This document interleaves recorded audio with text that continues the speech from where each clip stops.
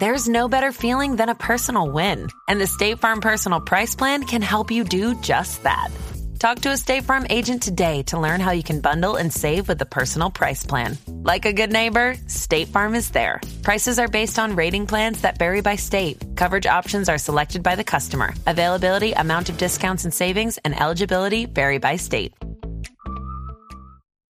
One size fits all seems like a good idea for clothes until you try them on. Same goes for healthcare. That's why United Healthcare offers flexible, budget-friendly coverage for medical, vision, dental, and more. Learn more at uh1.com. Havertz left back? Well, hey. Gabriel Jesus. Yeah, this is a shout, isn't it? I kind of like it, you know. I'll say all this and there's a massive but coming. Havertz is a brilliantly intelligent footballer. Everyone who works with him will say that. He could be so brilliant in the attacking third. But 25-year-old Ramsdale, how much are you selling for? between 60 and 80 million. This is the top 5 most important Arsenal players of the Premier League era. The Ripple Effect is back. Hello, everyone. Breaking news. Mowbray's just gone. Heckingbottom's gone. All the managers are going. Could well be panic week. First Ripple Effect, straight into one. Yeah? Let's go. Off the cuff. Alex Moneypenny joins me, the man behind... I always want to go the different knock. It is. It is the different It knock. is. Okay. It's not different knock. That's weird, isn't it? So it is the different knock. Okay, that's good. So, which is an amazing Arsenal YouTube channel. I binge watch their videos regularly. I like to let a couple go, which is probably not ideal support for you. But yeah, we're going to talk all things Arsenal, but we are going to touch on a couple of things because I just like chatting with Alex about football generally. And there are some other things that we do want to talk about, like a bit of Rashford and a bit of management change. Now, how do you feel about the idea? So Mowbray has got Sunderland. He's just got sacked. I literally just found this out, guys. And Sunderland are 9th. They're 3 points off 6th. In quite a sort of congested league, I would say. Is the ripple effect of managers doing well seems to be that they get the sack. Yeah. Expectations increase. And this will be something that obviously we'll probably get into the weeds of when it comes to Arteta as well, is that you create like this new ceiling or watermark and it's like that or nothing. Yeah. Like the Mowbray sacking, again, my initial reaction, that seems wildly unfair. It is a good squad, but still. I do wonder, I always think in all football analysis, we're working with scraps in terms of information and we have what we see and the football, and you're right, in terms of a football decision, that seems mental. But the problem is you read in books 10 years later or whatever, and it's always, so-and-so said this to the manager or whatever. There's always something that we don't know. Yeah. I mean, again, I would say with Mowbray sometimes is one where if you're... another ripple effect for managers. If you're classy enough, you'll get sacked quicker. Oh, go on. So Mowbray won't sort of kind of punch back or show his teeth. I mean, it can work both ways. Yeah. But I think you've got to show your teeth a little bit sometimes. And Mowbray can come across as quite dour sometimes. Controlled aggression, yeah, exactly. Like on the pitch. Yeah, like on the golf course as well, guys, if you are starting your golfing journey, as I am. Yes, exactly. And I think sometimes it's so hard when you're not winning games and results are everything, because you can come across as a bit wet if you don't sort of fight for it. But if you say... Like, Gareth Ainsworth is a good example with QPR. He was like, pure fight. And it was like, shh. Yeah, watch the Gareth, enough, Gareth. Yeah, you're not helping us, right? Like, exactly. And also, so for Fuentes just come in, who I am happy to talk about QPR again, guys. Back-to-back victories, people. Can I get a high five? Yes, Come on. And he's got no excuses. Like the game in which we lost, he was like, well, I'm not happy. I love it. But you do need the results to back it up. That is the big thing. Yeah, and I guess also a manager is an ambassador, often of an idea that a chairman or a board have. And if results can be happening, but if you're not representing the club in the way they want, because they own it, and it's almost like a bad parental thing where a parent thinks, I sort of own this child, or they fully represent me. It's like you've got to create a little bit of separation. Do you know what someone said to me, who will remain nameless so they don't get abuse, that he said that football fans are such snowflakes. And I was like, that's for all the sort of stereotypical possible politics around football fans and what they're into, right?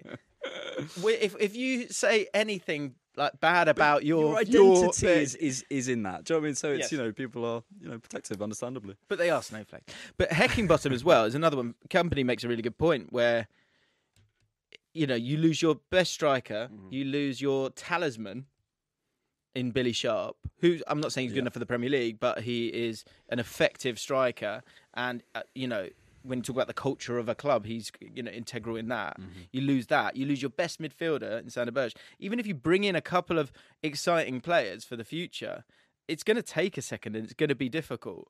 And if you don't, spend above that, then life's going to be difficult for you. But he exceeded expectations in getting Sheffield United up last season because everyone was thinking Norwich and Watford with the parachute payments would bounce back up, and they didn't. And I think they were 11 points clear of Luton. Yeah.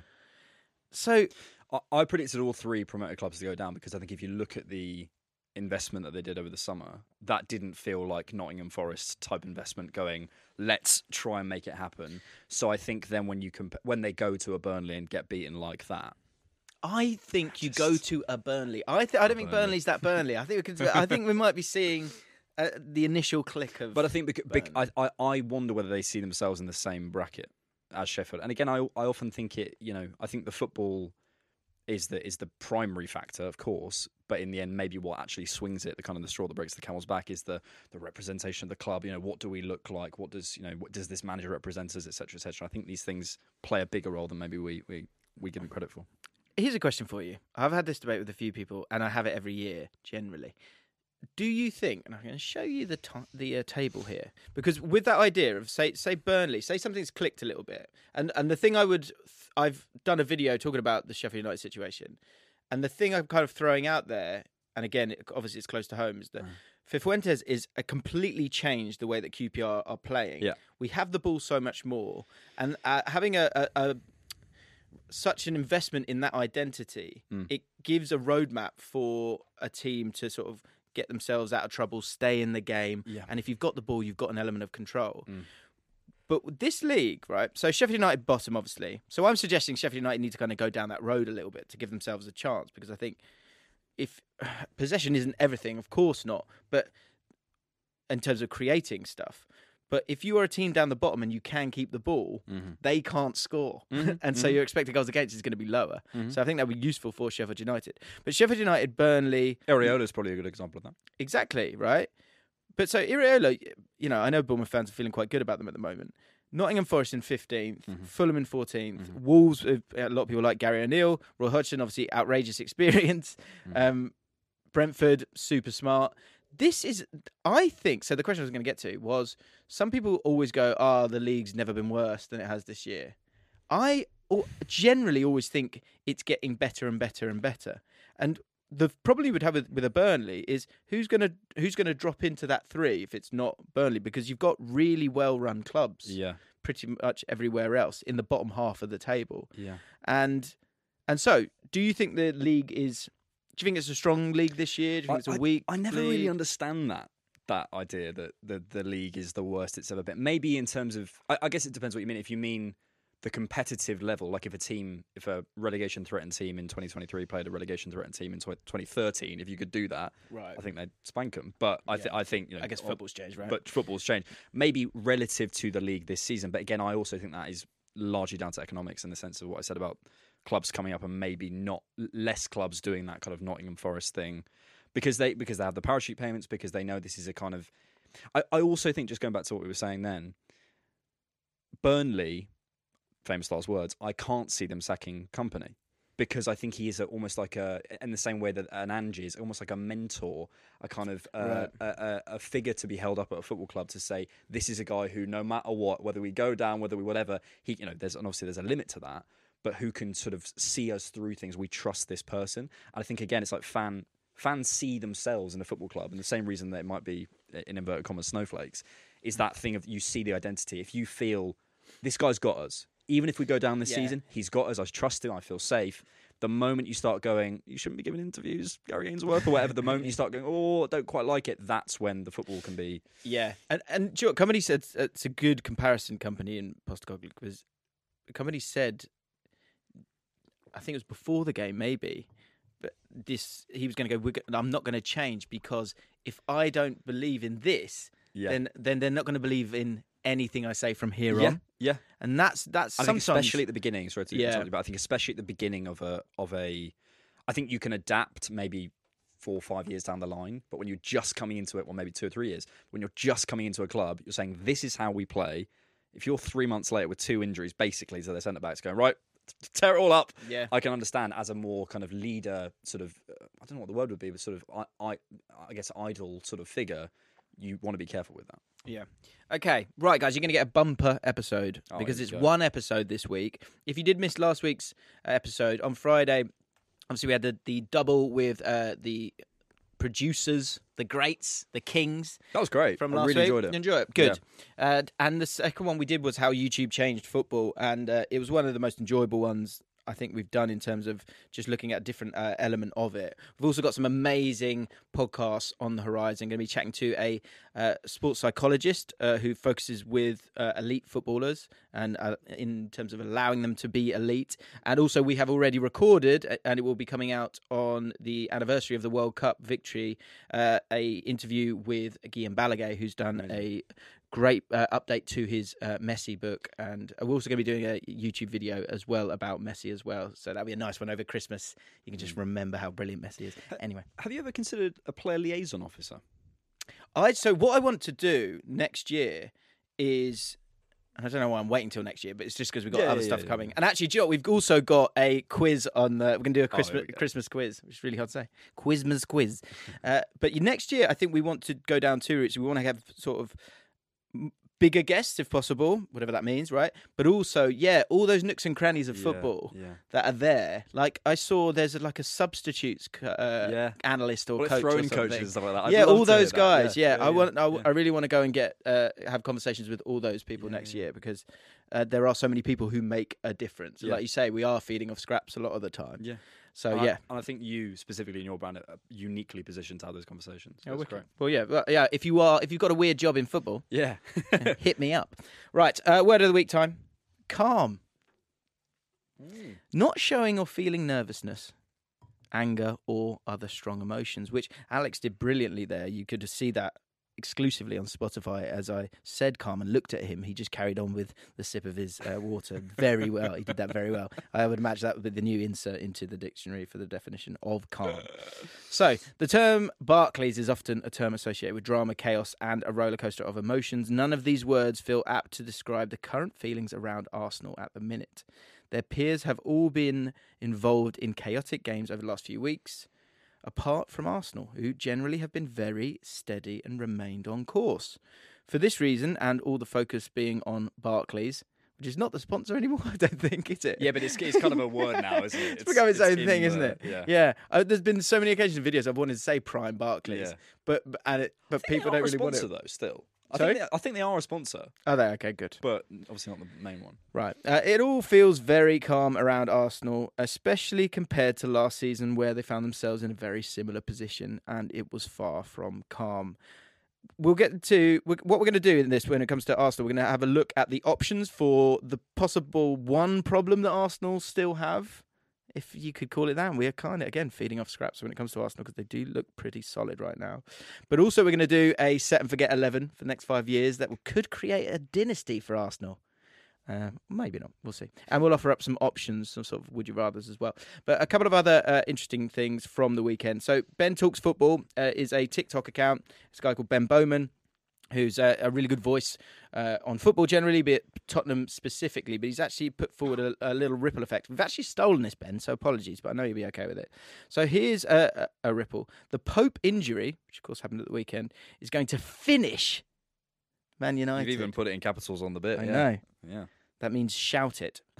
Nick Pope is now injured for 4 months. So this means Newcastle will probably use Dubravka until January, which is a good backup. And invest in a goalie in the transfer window. If they do that, it'll most likely be Ramsdale on loan, maybe. Now, I know you did a video on Ramsdale. Arteta said he didn't want to let him go yesterday, which is interesting because a lot of people say, well, it doesn't mean anything, but he hasn't said that for 3 months. So I think there might have been a conversation. Interesting. He could have said that at any point since he dropped him. and he's only said it yesterday. And actually, he was asked in the press conference, "What about Ramsdale's Euros places? Have you spoken to him?" And he said, "Yeah." And again, he's been asked that before, and he hasn't said anything. So what would he have said to the similar question? He just wouldn't have answered it. He'd have said something along the line. No. He would have said something like, "Look, we want all of our players here. We're happy with all of our players." Right, He's gotcha. given very general questions. He rarely goes, "Yeah, we want to keep him." Interesting. And he's done that yesterday, which is How do you analyze a press conference? Because it's tricky, isn't it? Yeah. Like, there's things that they want to say, and sometimes you can feel that. Like Yeah. I felt that with the whole debacle with VAR and things like that. I thought it was straight out that Mourinho, handbook of, well, let's make this bigger so we don't focus on the performance at all or the first defeat. Yeah. So there's things that they want to say. There's things that they clearly dodge in saying. So what is your analysis of an Arsenal press conference? Well, if you're an absolute nerd like me, you watch every single one, and I think at some point you end up realizing you can see different moods. You can see different. It's also another massive thing that I think possibly another episode. These guys are translating into another language, and there's certain things. I'm trying to learn Spanish myself at the minute, and you realize that there's certain ways that you'd phrase things that just don't exist in English. Like the Gabriel Jesus. Yeah, they just phrase it completely differently, so it might come out in a certain meaning. And if that then becomes a massive media story, it's not over-analysis. It is the analysis that they've been slightly had to re-word what they're trying to say. I think with Arteta, he's fascinating in presses. There's certain ways he phrases things. I think it's normally... I can tell when he's essential. With Smith Rowe, there was a definite change in his tone when he when he started talking about Smith Rowe. There was a period where he was sort of going, "Look, we ask for more out of all of our players. We're interested in." It's kind of a politician's answer, really. Right, yeah. And then Was he doing the fun thing? Yeah, Yes. Was Yes. he? Yeah, I hate strong it. and stable. Yeah. Key issue. But then when Smith Rowe, rumours were that he physically had improved. He was much more. It was praising him a lot more. Now, him saying, "Look, we want every player to do better," when he's asked specifically about Smith Rowe, isn't never going to make headlines. So he's smart to do that. But it's then interesting when the tone shifts, because when you're a nerd and watch every single one, you can notice it. But obviously, the outside media don't have the time. So, but it's to be able to read them, I think, is really good. And I think it'd be interesting. I wonder if you'd be able to do that with any manager, or is it just the idiosyncrasies of him? I think because I've watched, Yes, I couldn't do it with a Ten Hag or anyone. It's just because I've watched enough of Arteta. But actually, interesting as well, there are certain things that just get completely misrepresented. I often find when you read a quote, often on Twitter, X, sorry, often when you read a quote on there. Then you go and watch it, you realise, but because of the thing that happened before, he was sort of responding to that. So it's always interesting to watch it. Yeah, and do you know, I've noticed a lot of people apologising and going X, and I would like to say, just stick with Twitter. Fuck you, because it was Twitter. We were all fine with Twitter. We want to call it Twitter. You've tried to call it X, and still in some elements of it, it still says Twitter. So, fuck you. All right, Elon. What a year. I'm a pretty powerful guy these days. Okay, what are you going to do about it? Mate, the people who speak into that mic. Yeah. You know. Yeah. Are you speaking into this mic, Elon? Gary Lineker. Don't think you are. Alistair Campbell. Yeah. Such names as. Yeah. Ian Wright. Okay. So it looks like, Ramsdale could go on loan, but now you're suggesting, and I thought that would be... I'm not saying it won't happen. I think that would be silly. I think it would be a little abroad move maybe for Ramsdale that he then is able to use when he's retired constantly. Because he'll have like a couple of stories. You know, like when... Like Micah Richards. Like Micah Richards, yeah. You had a couple of months, or Joe Hart. Like, what was that like? It was like being in space. That's just a different world, isn't it? But yeah, no, it's fun. But I think he'd have a good time out there, wouldn't he, as well? Yeah. Anyway, I could see him at Fiorentina, Ramsdale. Yeah. Do you know what I mean? Yeah, cheeky Elas Verona, whatever they're called. Just go and have a bit of fun. Anyway, or if they want a goalkeeper right now, David De Gea is a free agent. Wow. I mean, it is right there for you to see, but this could be horrific for Man United, because Newcastle play Man United at Old Trafford on April the 20th, 2024. By then, the battle for top four could be very tight, possibly, and hinge on a handful of matches, with this match being one of them. And imagine if David De Gea signs for Newcastle and makes save after save after save, which he's obviously utterly capable of. And also, the other thing with Newcastle, I'd say that Pope is his main weakness is his kicking. So if you bring in David De Gea, you have a team that is sort of capable and used to working with a goalkeeper that's kicking is not at that outrageous elite level. Yeah. So it's a great fit, I and think so. and on the free. Yeah. And David De Gea, you're going to get some serious wages there. So he's happy as well. So whilst Onana could let in a howler, obviously he's done that a few times this year and end up costing Man United. That could so easily happen, right? It's eminently possible. I think It seems obvious. It feels obvious. is that confirmed, the Pope injury? Because I still haven't seen official confirmation. Oh, really? I mean, I could be from what I could I've be I seen, could be it's wrong by the bad. time it's come out. I don't know. Yeah. I mean, and then if I'm wrong, let's just enjoy that for what it was. Yeah. Heckingbottom, of course, on his way. We've spoken about that. And I guess the one question is, well, we were going to talk about the possibility of Neil Warnock coming back Oh. to the world of football. We one on the, I think it was the second podcast we did. And actually, I would recommend kind of work your way through the podcast as well, because the bulk of them are very, very evergreen a lot of the time, or certainly about You love that 60% word. of them. Evergreen. Yeah, you love it. Do I say it a lot? Every time I see you say it. Really? It's great. It's a great word. Oh, really? Is that not a word you hear often? Then? No, it's oh, lovely. really? I think it's a very. What's It's the opposite? Deciduous. the trees when they. No. No. Sorry, Karen. Okay. So yeah, it lasts for a long time. That's another way of saying it. So yeah, go check them out. But we spoke about what Warnock said, which was, I only like work. He'd gone into Huddersfield. He turned them around. He kept them up. Sadly, they're going to be going down this year, of course, because Queen's Park Rangers are on the charge. But he was talking about, I only like working, 4 months of the year. Yeah. And we spoke about how that bit could become a thing, where people get parachuted in. And now we're getting into that season where Warnock could arrive again. But obviously not going to happen. Chris Wilder is back in business. Good luck, Chris. I hope he does do well. But I think it's going to be You a might tricky be one on for him. something there. Like finishes in football, but you get finishes as managers. Yeah. And Warnock, in terms of keeping Sheffield United up, sometimes you don't need tactics, you need vibes. I agree. Yeah. And As a finisher, if your whole thing is having a coaching team on standby, ready to bring the vibes.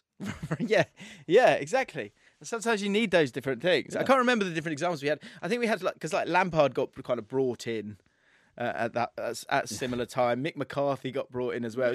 So it was like these sort of elder statesmen. Now, those two that I've just said both didn't go very well, certainly for Chelsea or Blackpool. But yeah, there's definitely something. Or Allardyce, of course, was that as well, where he would come in Yeah. again, didn't really He work. was But not again, done. maybe we're moving past that, where vibes ain't enough anymore. Anthony Gordon's run of form. We'll see him get into the Euros squad. We're putting a video out, certainly by the time this has come out, about Anthony Gordon's movement. I'm really happy with that video. I think it will showcase a lot of stuff that people aren't seeing about Anthony Gordon, but when you do go and watch it, you then will watch Anthony Gordon very differently. I think he's so smart. His movement is electric. He is electric. Scores a as lot well. of tap-ins, which is usually a good sign. But the move. So we break 'cause down the that movement, goal. yeah. We break down that goal, and it's so clever. Yeah. And a spoiler alert, he's as much as when you're on that back post and the ball's on the other side, what he does, instead of what most people go, it's going to go to the back post, go. Yeah. What he does is he takes a step sort of diagonally backwards away from goal. So imagine, towards the halfway line. And that gives him then a yard to then steal a march on Wan-Bissaka. And it's really, really smart for someone his age. But it's funny because it's usually used as a pejorative. Oh, he only scores tap-ins. It's like, well, there's a reason for that. Yeah. And like, do you know what I thought as well? We didn't speak about this in the video. He has destroyed... Probably a bit heavy. He has destroyed... that's the thumbnail. Yeah, he has destroyed... Trent. Yeah. Trent could not handle him. Certainly in the first half of that game against Newcastle. Reece James got sent off. And Wan-Bissaka, who is known for being this wonderful one-on-one defender, which he is, couldn't handle him either for that moment. So he's getting the best of the best. Yeah, that works. Good. Okay, Anthony Gordon has arguably had the best week of his career so far, with excellent performances against Chelsea, PSG and Man United. Surely he will earn a call-up to the England senior team if this continues. And this is where we can maybe talk about Rashford, because it would be on that left-hand side. And generally, Rashford has done well for England. He's currently ahead of Jack Grealish on that left-hand side. But, of course, Anthony Gordon plays on that left-hand side as well. If we were going to the Euros tomorrow, would you make a swap and go, Gordon, you're just in outrageous form right now. you need to come in, and Rashford, you need to go out. Secondly, is that something that you think Southgate would ever do if it was now May and we were in this similar situation? I don't know. I think he'd probably say both. I think. I don't know. I really can't understand Southgate ball. It feels like it sort of is this sort of amorphous glob that depends on whatever's happening at the time. Look, I think Gordon's been. We were going to say before, right, about Rashford in terms of the local player thing. Yeah. So and I wonder if that's on the flip side helping Gordon in the sense that he's got away from that Everton. Thing. That is interesting. Sorry, I know we've got Everton fans in, but you know, you have that thing. He's slightly away. Interestingly, he called Newcastle the best fans in the world the other day. Did he? Thought Why that would was you say that? thought Why was would you say interesting. that if you didn't mean it? But you know, yeah, wow. Yeah, what do you think about that guy? He must have meant that. Not my words, his words. Maybe it's lost in translation. I don't know. Yeah. Because just to finish off that, yeah, because he kind of from Geordie now he's started his accent's switched a little bit. So he could still play for the Republic of Ireland or Scotland through his grandparents. I think so. I always find this quite interesting. It's like Declan Rice. I remember annoying a lot of Ireland fans where Declan Rice and Grealish, both of them. Oh, so it's Declan Rice in particular. Declan Rice, his inner monologue was essentially, "Well, I didn't think I was going to get into the England squad." Yeah. So that's why I chose up. Yeah. But they want me now. Yeah. So I'm going to go. Have you Which seen? I know all other fans are Of hating me right course. now. Have you seen that interview with? I don't know who it is, but it's someone in Evan Ferguson where he's being asked. Yeah, about, that's my horrific. Goodness That's me. horrific. I think it's a guy from TalkSport. Yeah, he's basically saying to Evan Ferguson, "Would you ever play for England?" He's like, "Well, I'm Irish." I'm Irish. Yeah. The thickest Irish accent. I know, but you've been in this country for a while now. Maybe we can figure something out. Terrible. So yeah, I don't see that happening. I think Gordon as well would, one, be calm, two, as I think top scorer for England under 21s, and three, Southgate always provides that bit of a pathway for him. Yeah, and actually he's getting to the point where I think people will really change their tune on Anthony Gordon in the next 4 or 5 months, because either me myself, I remember I was on Sky Sports News and I said that the bid came in from Chelsea. Clang. Sorry, is that a flex? Is it a flex? I think so. Oh, okay. Sorry. Is it a flex? All right. I don't see it as a flex anymore. But, shade. Oh, wow. Sorry. But I said that everyone's going, we were talking about Everton selling Anthony Gordon to Chelsea.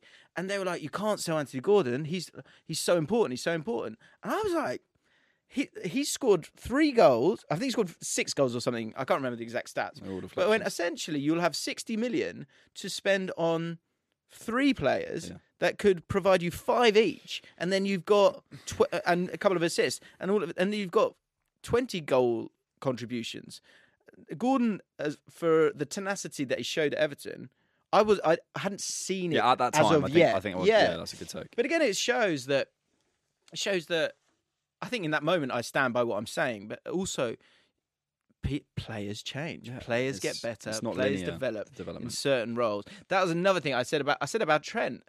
I said he needs the reps in centre midfield, because at the highest level against the Man City, 2 things were happening in that first half. Either he didn't want the ball enough. Well, I think he thought Bernardo was tracking him, didn't he? Yeah. Oh, you don't believe that? I mean, he was, but you know that. Yeah. It's Man City. You're not the first person to be man-marked. Yeah, exactly. And it's like, where does Bernardo Silva play? Yeah. On the left side in that half space. Yeah. Of course he's going to go and mark you. Yeah. I didn't really understand that. But so to be that good, and again, it's so difficult. You saw it this week. Basuma had a terrible game against Tottenham, City. Christ. And the reason for that, again, is it's very difficult in that press. But if you want to be a 6, and again, this is a different question with Trent, is he a 6? Is he an 8? Where do you put him? Where do you play him? But if he is going to be a 6 in games like that, and do you know what's a great example? Declan Rice. Declan Rice, as a sort of deep line playmaker in the World Cup, the first game he was a touch iffy, second game got a little bit better, and he got the reps, but also you work on your game. Mm-hmm. So Trent today, for me, doesn't seem to have that ability to scan or that awareness in the build-up phase. But if he plays 100 games in that role, and he plays games against Fulham as well as Man City, then all that can be provided. And I guess the other side of it is this Rashford thing. So I find it amazing how everyone's very angry at him. Well, it kind of goes back. I think goes back to what we were talking about. Local lads. I do think that plays a part, and I thought Jamie Carragher spoke well about it on Sky. It might be unfair, but it is a thing when you're a local player. Yeah. Like it probably is unfair, but it is a thing that I think there's an expectation. There's almost like a betrayal when a young player doesn't run for the shirt, because you think, well, if I was in your position, and of course you don't know, but you think, well, if I was in your position, of course I'd run as hard as I could for the shirt, etc. I look at Rashford and I felt for a while he just needs a fresh start, and that could look like a new position. I don't think it will be, or it could look like a time away, or it could look like a sale, it could look like a new manager, or whatever. But I've just felt for a while it just feels quite stale. I think what he's struggling with now is there's a very dangerous age as a footballer, and it's 26. Because when you're 26, you're not a kid anymore. You know, like, do you know what's a great example? We're going to get onto Arsenal and the squad. Zinchenko's 26. Crazy. Isn't it? Yeah. But how you look at players, and obviously there was Jesse Lingard was like I was going to say promising young player for his entire career. Still is, isn't it? But it's funny, isn't it? How certain players. But again, to break down the Lingard thing, do you put Rashford in that same bracket in the sense that because he came through at Man United and hasn't gone elsewhere, maybe that's a part of it. Where Zinchenko has, he's moved positions. Maybe that's an element where you have to see that, otherwise you don't really think about it. But Rashford now has gone through a few cycles of up and down form, and I think with the local lad thing, if you kind of look out, if you go, how old is he again? He's only 21. You go, oh, okay, yeah, sort he's of got back time. off, Yeah. right? Yeah. Now he's a man. Yeah. Well, I think it's kind of everything we've been talking about. Gordon, Trent, Rashford, whatever. Development isn't linear, and I do wonder if there's I think back to Rooney as well, and I was quite young when he first came through and all that sort of stuff. But I also think I felt as though Rooney had this massive explosion, and maybe isn't so rated is because he had a career afterwards where people remember that massive explosion where he burst. Remember the name Wayne Rooney. You have that moment, and Rashford comes in. They get the injury to, who was it, Ibrahimovic or someone, whatever it was. Midtjylland, wasn't it? He has that moment. He's whatever, and then there's this expectation that you go from there. You linearly develop from there, and you become Pele. And it's like, well, actually, the vast majority of football careers, in fact, every football career isn't linear, but the vast majority of football careers have ups and downs, and are not like that. Yeah, totally. And he says on an audio platform, going upwards. Which you can see exclusively on Spotify. 5 stars. Thank you very much. Okay, but I think he's also again, he's hurt by the surroundings. I think, look, in the moment itself, and to be fair, because the thing is, for me, I struggle to go after him because I know he's a good bloke. Yeah. I know he's a good bloke. He's done great things. Yeah. He's English, all that bias that I clearly have. And to be fair, against myself, if it's Bruno Fernandes and these same things are happening, right, I think I'm going after him. Yeah. 100%. So that's something I need to reflect on, guys. But I do think. What does that say about you, James? Yeah. I think it says that there is an element of bias there, but I also think aesthetics are interesting, and I think for me that what he did for the country, weirdly, is which has got absolutely nothing to do with football in it, but it somehow carries weight in my mind a little bit. I mean, the clips that we're seeing where he's not tracking back, it isn't good enough. No, it isn't. But players go through that, and I think I always say this, like, because we'll come on to Zinchenko. At the start of the season, if you said to every Arsenal fan, you get everything you get from Zinchenko, there's going to be 2 or 3 moments this season where there's a bit of a moment where he falls asleep defensively, whatever. Yeah. Arsenal fans go, probably on balance, I'll take that. But in the moment when it happens, get rid of him. You know, in essence, that a player is going to have peaks and troughs, but when they happen, the patience is kind of wearing thin. Now, with Rashford at United, I think there's been a lot of peaks and troughs, so I understand the patience wearing thin, but I do think that's a principle to... Just with the Zinchenko thing, so is that easier for you to say? Because I heard this, and I heard a similar thing. We're top of the league. 1, because you're top of the league. 2, because you beat Wolves. 3, because didn't Zinchenko make a mistake in the Wolves game? Yeah. Or, yes. Well, right? Yeah. But you still won. Yeah. So I think it's all very easy for us all Yeah. to be calmer 100%. when we're when things are working for us, right? Oh, So I think that is something to remember with all of these players. I think overall you have to suggest: is there enough? Have we seen enough in Rashford's career to suggest that when things are in place, and this is why I keep coming back. I tweeted this.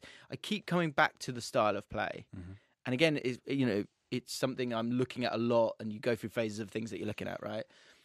But if Rashford is playing in a team that owns the ball, where he plays on the left, because they, forget injuries, but it's a team that knows their jobs, knows how to work the ball up the pitch, and he touches the ball, he receives the ball like Jeremy Doku does. Yep.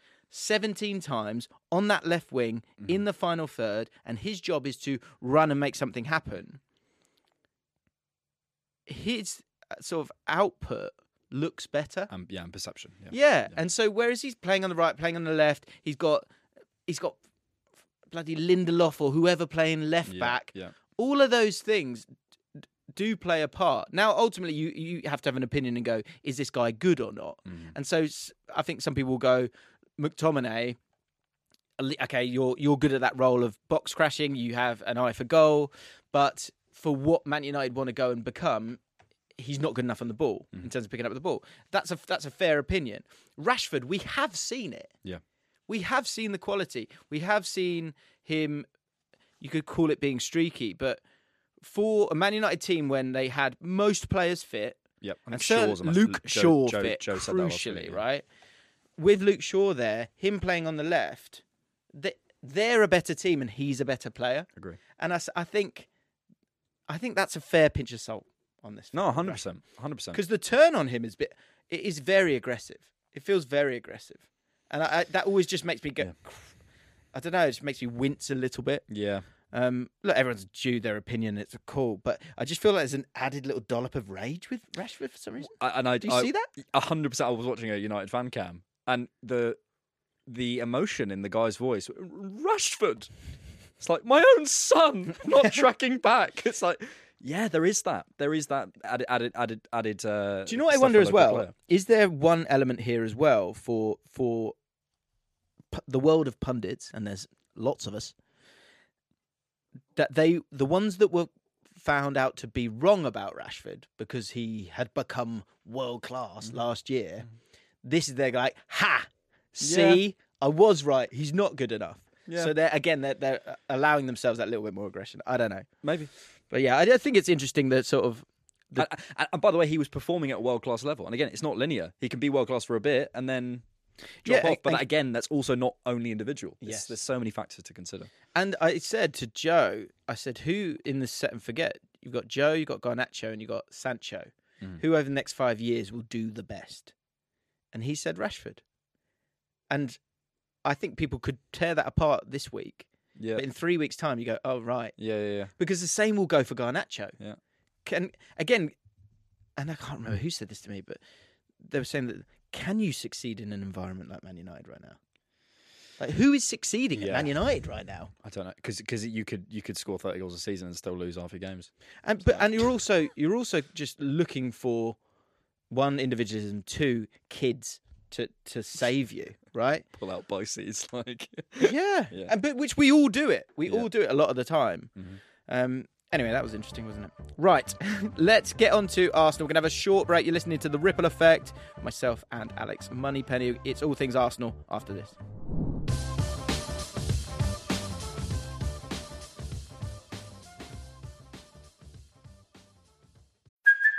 Hey, it's Kaylee Cuoco for Priceline. Ready to go to your happy place for a happy price? Well, why didn't you say so? Just download the Priceline app right now and save up to 60% on hotels. So whether it's Cousin Kevin's Kazoo Concert in Kansas City, go Kevin, or Becky's Bachelorette Bash in Bermuda, you never have to miss a trip ever again. So download the Priceline app today. Your savings are waiting. Go to your happy place for a happy price. Go to your happy price, Priceline.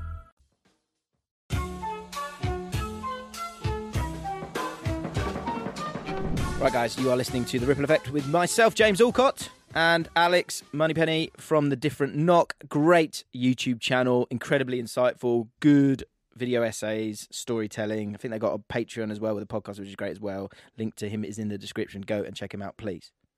Okay. I promise you, we are getting to this set and forget. I promise you. But I do want to talk about Arsenal overall. And first of all, that word of the week, the calm. Do you feel calmer about Arsenal this year?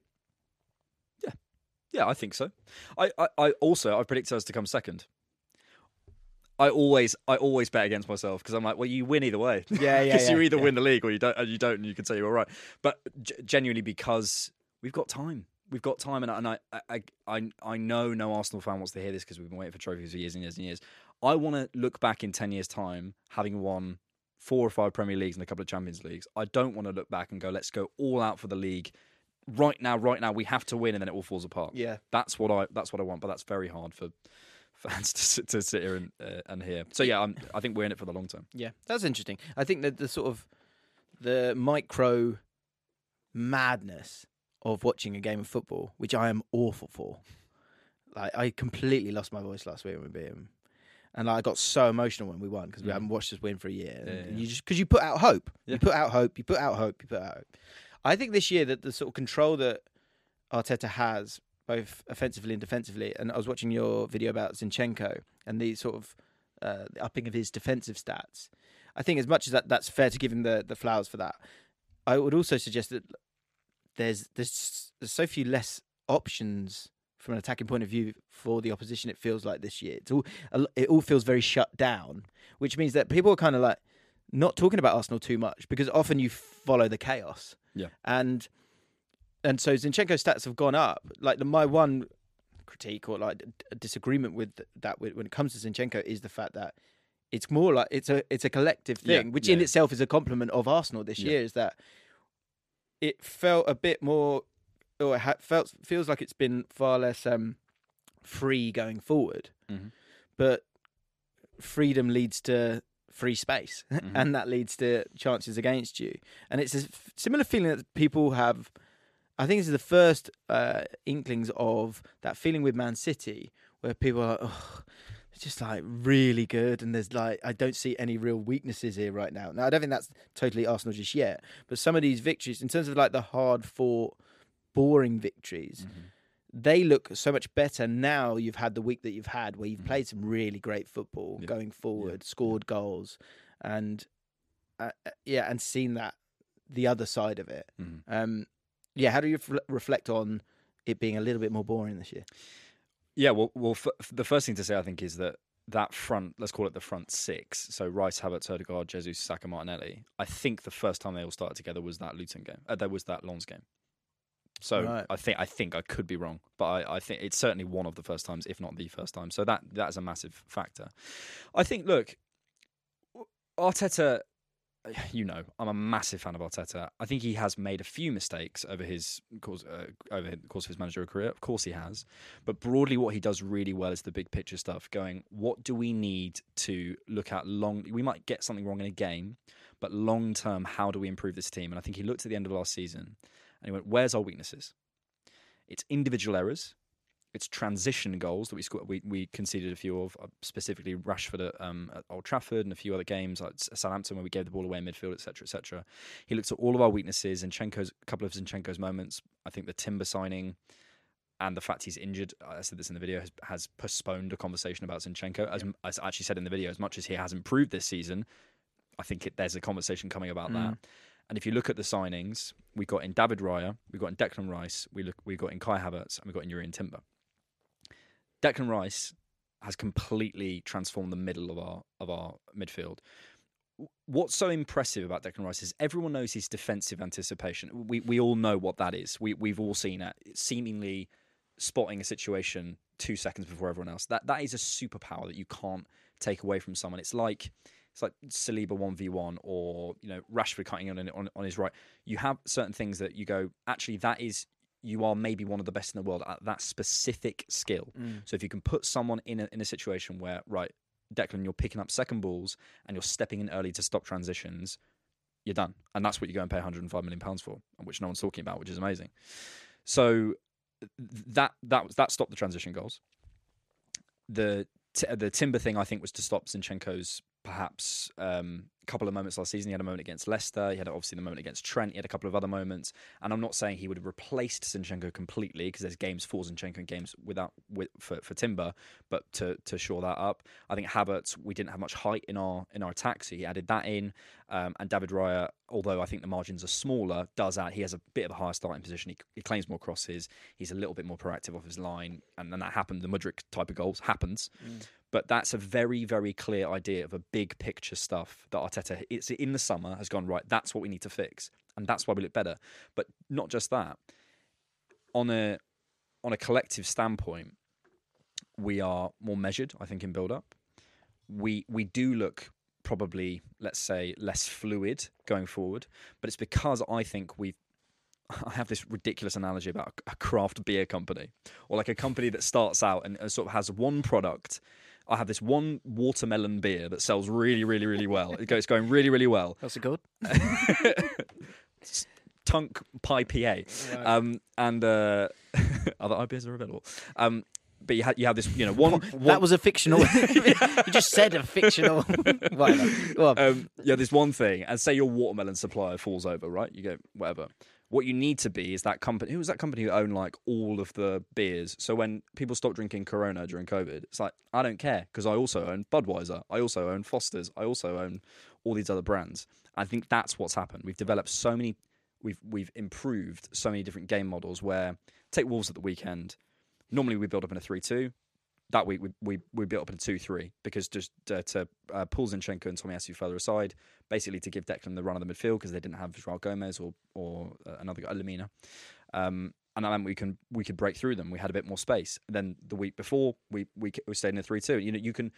You can go through every single game and go, Zinchenko's slightly wider today, or Ødegaard's dropping deeper today, or you look at those little adaptations. And that is we had this brilliant game model last season, but it was pretty flimsy. Yes. And it broke down after one person, basically Saliba falling over. And that's, that you can't do that. Now, I think what's taken time to get to is this adaptable football where we can go, actually, this week, we haven't got that player, so let's do this. Let's work differently. And just to say, Swiss Army knife and a toolbox are two other analogies you can use if you need them. Well, you didn't like the craft beer one? I'm not sure about wow. that. It just needs a touch work, I'll be honest. But yeah, you're spot on, because also I think a good Arsenal is an Arsenal with zip. And that's what I really enjoyed about them last year, is that, like, as you say, the tongue tie PA, whatever it was called, the zip in that setup was there, right? But I guess as time progresses, first of all, people, I was going down that analogy again. First of all, the opposition understand it, and so you have to make those little tweaks. Yep. But then you need to play those other tweaks with the same zip. Yep. And I think we are starting to see a touch of that. And I think it's going to be really interesting to see where we're at in March and who kind of falls away. Because I think Liverpool need to improve a little bit. But my thought with Liverpool was always that they had a lot of answers, both in terms of formations and personnel as well. But Arsenal are sort of gently working it, and is a lot more subtle with you guys. I did want to go through the list I've got here of the left-sided eights, because there are a lot of options here, and he hasn't used all of them. And the true answer to it, I think, obviously the desire was Havertz. Yeah. But just to sort of rank them quickly, if that's possible. First of all, Havertz. Is he finding his feet finally? Is that a bit top-liney because he scored 2 goals? Where are you at with Havertz? Do you feel like he is the guy to sort of to take that and own it? Just briefly before I answer that, I do think we can't, like, name me City's starting back line. You probably have Ruben Diaz, but then it's moving around. Is it Gvardiol at left back? Is it Ake at left back? Is it Stones in there? Is it Kanji in there? Who's at right back? You can move things around. I think that's this adaptable football that we're talking about. I think you do have stalwarts and players that will play every week, but I do think this left 8 option is something that is. I don't think it's not one for you. I don't think necessarily. I think there's this idea that, well, who's our left 8? And I actually think that's kind of the point. I actually think there might be players who play more and play less, and there will be. But I also think there is there's an exception that, for example, okay, in less space, like Havertz, for example, let's just use him. In a game where you're struggling to create space centrally, I think Havertz is your best bet, because I think he's a space creator. When you don't think that's possible, when you think Havertz okay, I think Havertz could be able to move these. Why does he create space for you? Just through his movement, Right. just through the way he arrives into space, the way he drags defenders around, the way he pulls wide, the way he interacts with Rice and Ødegaard and all these guys. He can vacate and enter a lot with. It feels a bit more intelligence than maybe other options. Okay. But for example, if you think actually he might not be able to do that today, if you want someone to work in tight spaces and accept the spaces that he has, Trossard, go get him, because he's the guy who can get it in and out of his feet so quickly. He's so good. He's so direct. Gets his shot off. He's a fantastic option. And I think these are all of these guys that we'll mention, and we will go through them. But all of these guys, I think sometimes there's a desire to go, well, who's our main option? It's like, it just depends on the game. But don't you need you still need a go-to guy? Absolutely. And so do you feel, who do you think is your go-to guy at the moment? If I had to choose, if I had to select, and as we will later, if I had to select one right now at the left 8, Trossard. Trossard. Yeah, for me. I agree with you. But there's games that aren't right for Trossard. Do you see what I mean? I get that. I just think if you think of Man City, even those changes, I understand that that's more from a defensive point of view. But he's also got too many good players. But in midfield, it is Rodri, it is Bernardo Silva, it is De Bruyne if he was going to be fit. Yeah, but also again, Bernardo Alvarez. Silva is used in different ways in different games. Sometimes at the Emirates he put him a left back, and then or he plays on the right, or he comes into the left half. But Havertz left back.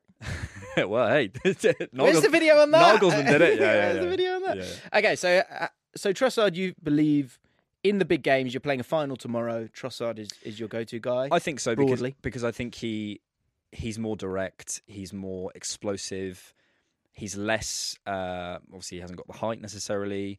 But I think in terms of how he combines, I loved against Wolves, recording after Wolves, and he was dropping out into the left space when Zinchenko would come in. I think he can receive out wide. He can sort of make those central runs as well, which Havertz doesn't necessarily do. Yeah, I love Trossard. I think I said to someone, how many teams somewhere, whether it's at 9 or left 8 or left wing, does Trossard not get in the Premier League? And I think there's 2 or 3, maybe 4 that he doesn't get in somewhere. What do you think keeps stopping him from being the go-to guy? Is it physicality? Is it defensive transition? I know it's, again, as you're saying, like horses for courses sometimes. Like in a Man City game, would you get nervous and you wouldn't play a Trossard? Well, I think if you're looking to go long, you probably don't use Trossard. If you want an option that can step out from the left central midfield role to go long to, at the end, for example, in the Wolves game, Arteta put Havertz on and just Hollins goes stand on the right touchline and he just kept going. You watch the footage, he just keeps going like that. Just put it into Havertz. So in that situation, you wouldn't have Trossard. I think maybe in more transitional games, because I think if you look at Havertz's numbers, they're really good in terms of tackles and interceptions. He's actually coming in at not quite, but near Rice and Rice levels. So probably the physical battles I'd probably have Havertz. I think that is the thing with Trossard. I think if you've got a Champions League final tomorrow, that's what will cost him, sadly. Yeah. And also, the other thing I think is why he's such an asset is if you play 2 games a week and he plays, 65 minutes in those 2 games, that's a nice little chunk. Yeah. And also in the second half of games, he's great. Yep. He's got a goal in him as well. So in terms of and also importantly, you can put him in a lot of different positions as well. So I'm a massive fan of Trossard, but I think it is interesting that he, is he your Solskjaer? Is he your and that's Origi? A very good squad role, by the way. And there's a lot of minutes to be had, right? And also, again, I think that's the other thing is so important to remember all the time is playing Man City is not playing Fulham. No, and it's the same. It's the same for you guys. Zinchenko as an 8, Timber on the horizon. Timber, off you go, Zinchenko into that 8 role. What do you think? Very good. It's actually an office Timber, and actually I should have gone Timber. I thought you were going to we're going down. I see a lot of fans be like, play Zinchenko left 8, and I'm like, okay, for Arsenal at the minute, what are our 8s asked to do? Often they're asked to basically be around crashing the penalty box. I'm not saying Zinchenko can't do that. I'm just saying we've never seen it. So if you're convinced that he can do that, I don't know where you got that from. Certainly in the Premier League. They're asked to often lead, Odegaard certainly on the right, but sometimes on the left, to lead the first line of the press. Does he have that intensity and that intelligence to do that? Again, not saying he can't. I'm saying I don't know because we haven't seen it. Can he be the guy receiving the ball instead of progressing the ball through the thirds? Can he be the guy receiving it on the half turn and playing the kind of eye of the needle Fabio Vieira pass? Again, don't know, haven't seen it. So as much as I hear the shouts, there's so many question marks, especially physically in the final third, where I think you could probably get it off him a little bit. I just think Zinchenko, in terms of getting it through a team, is so good. It's like, why would you pull him away from that?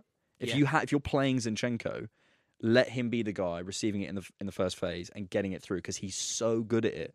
Like, why put a specialist in the final third who is there who can shoot from distance or whatever. And the only thing I will say is I think Zinchenko, especially for City, they used to set up this sort of almost cage around teams, and Zinchenko would often be the first person to step in. He's really good at that, so I see that as an 8. I just think there's so many question marks, especially as an Arsenal 8, where I go, anyone who's like, he absolutely is an 8. He plays it for Ukraine. I'm like, okay, fine. I think there's a lot of question marks. Yeah. He's the guy for Ukraine. Yeah. I think that's important as well. So everyone let's work around him because he's the dude. Declan Rice, you spoke about him there, and I think that you talk about superpowers with him. Again, the reason why I was so certain that he was wonderful is that ability to read and stop the opponents. Often and we're doing a video on it at the moment, which I'm really, really excited about, which is about those kind of players, those kind of sixes. But often those kind of sixes, the reason they have that ability to read the game is because they're slow. And because you're slow, it's a bit like, I mean, I'm not blind, but like if you're blind, your hearing gets better. Yeah. Or those kind of things. When you're slow, you need to see it because you see that danger because you're like, I'm going to get myself in trouble here. Yeah. So for Declan Rice to be as physically impressive as he is and be able to see it early, that's why he was an absolute no-brainer and a safe bet. Yep. Him as an 8, though, again, when you think about a Champions League final, if you've got Thomas Partey, having Declan Rice as an 8, and I liked him in that role against Man City because it was like, if we need another guy to drop in and get on the ball, then great. We also can still provide that cover by allowing, say, Zinchenko or Timber, I think it was in that game, to just stay on that left-hand side, not step into the middle. But thirdly, his ability to just deal with that left-hand side is superb, and drive with the ball as well, which he's wonderful at and has been for a long time at West Ham. So is in a Champions League final, is he your 8? Well, if in the Champions League final you can create, let's say you believe you can create a load of mini overloads in the left half space, right? So you think you can drag Martinelli inside and Rice can get a 2v1 against Carvajal. So let's say you think you can do that. Yes, stick Rice in there because he can charge through that space and get the ball up the pitch for you. But he's not as comfortable receiving out wide. So do you risk not allowing Martinelli inside as much? Do you know what I mean? So it's always a trade-off. But then you say, okay, you get that central passing hub in Thomas Partey. That's fantastic. But do you lose a little bit of transition control? It's all a trade-off, and it all depends on the opposition and what you're trying to do in that game. And I think we often, as fans, and I do it as well, and I try not to, we think in first 11s, but if the first 11's dead, it's a squad game now. But it's a great format, isn't it, Alex? So yeah, sorry, it was a brilliant format. Sorry. Last few. So Bukayo Saka, would you ever move him in there?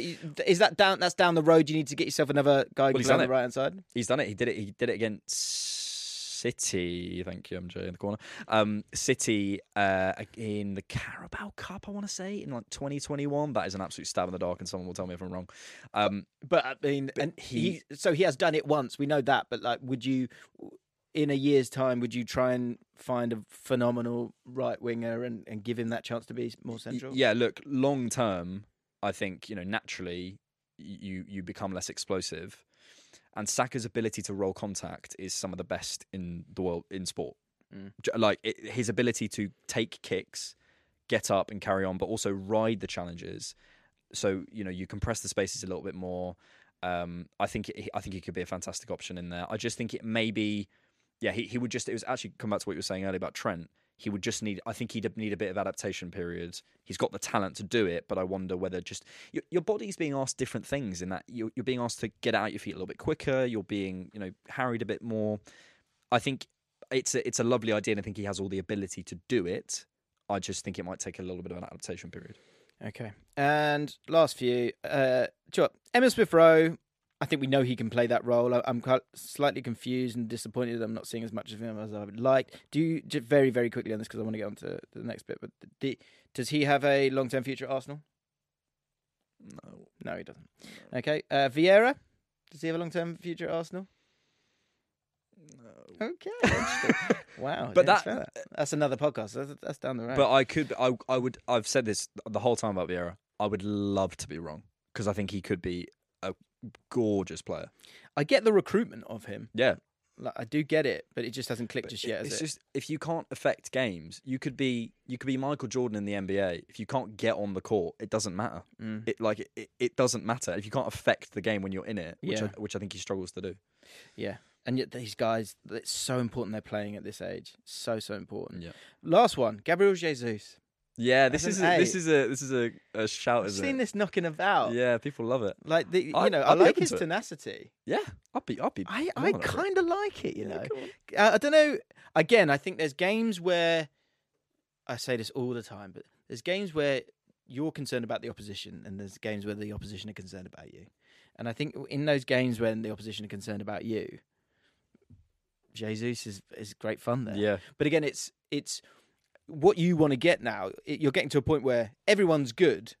Yeah. Is there a way where we can wiggle you over here because you are so good to bring in another guy who's world class to sort of really raise the level all round? Like Saka's a good example of that. And I also think, we were talking about Zinchenko. Well, play Zinchenko at left 8. It's like, well, he's kind of already he's kind of already a midfielder. Yeah. So all you'd be doing is pulling him away from his best zone. I think with Jesus, he goes everywhere anyway. Yeah. So I think maybe allow him to do that. I would. The Zinchenko thing doesn't work for me because if I'm Vieira or Trossard, I'm going.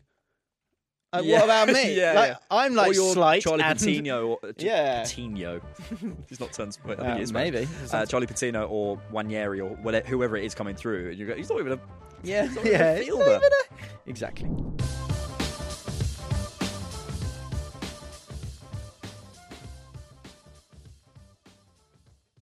This episode is brought to you by Etsy.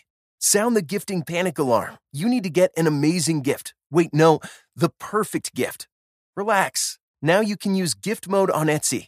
Gift mode on Etsy takes the stress out of gifting, so you can find the perfect item for anyone and any occasion. It's easy. Just tap or click gift mode on your Etsy app or Etsy.com. Then answer a few short questions about who you're shopping for and what they like. And gift mode instantly gives you curated gift ideas based on hundreds of personas. Now it's simple to find gifts made by independent sellers for all the people in your life. So whether you need a housewarming gift for the new homeowner or a birthday present for the pickleballer, gift mode has you covered. Need to find the perfect gift? Don't panic. Try gift mode on Etsy now. The Hargan women seemed to have it all. We were blessed. My mom was amazing. But detectives would soon discover... inside the house, there were the bodies of 2 women. A story of betrayal you would struggle to believe if it wasn't true. I am just praying to God, this is a sick joke. From 48 Hours, this is Blood is Thicker, the Hargan Family Killings. Listen to Blood is Thicker, the Hargan Family Killings, wherever you get your podcasts.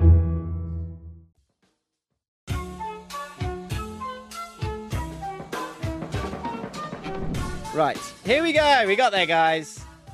We might need to put a little time in the description if people just want to get to this part. But I tell you what, it's going to go up on YouTube as well. So, just keep calm, everyone. It's me waffling. No, it's not. It's me asking questions that aren't on the running order. Sorry, Kai. Okay, so Arsenal are a great team right now. But in the next 5 years, it's going to be really interesting to see who stays and who goes. And there's often a feeling around players. For example, say someone like Kieran Tierney. He was everything for Arsenal, wasn't he? Then you bring in a couple of players and you're like, oh, has he gone, has he? Where's he gone to? That's football, okay? So, with that in mind, and Arsenal looking to get where they want to get to in the next 5 years, I'm gonna put forward some options here. We can wiggle things around because Joe just ripped it up, but generally it'll be 2 players in a certain position. But due to the versatility of Arsenal, I think we can wiggle things around because there's 1 or 2 here that I think are a little bit unfair.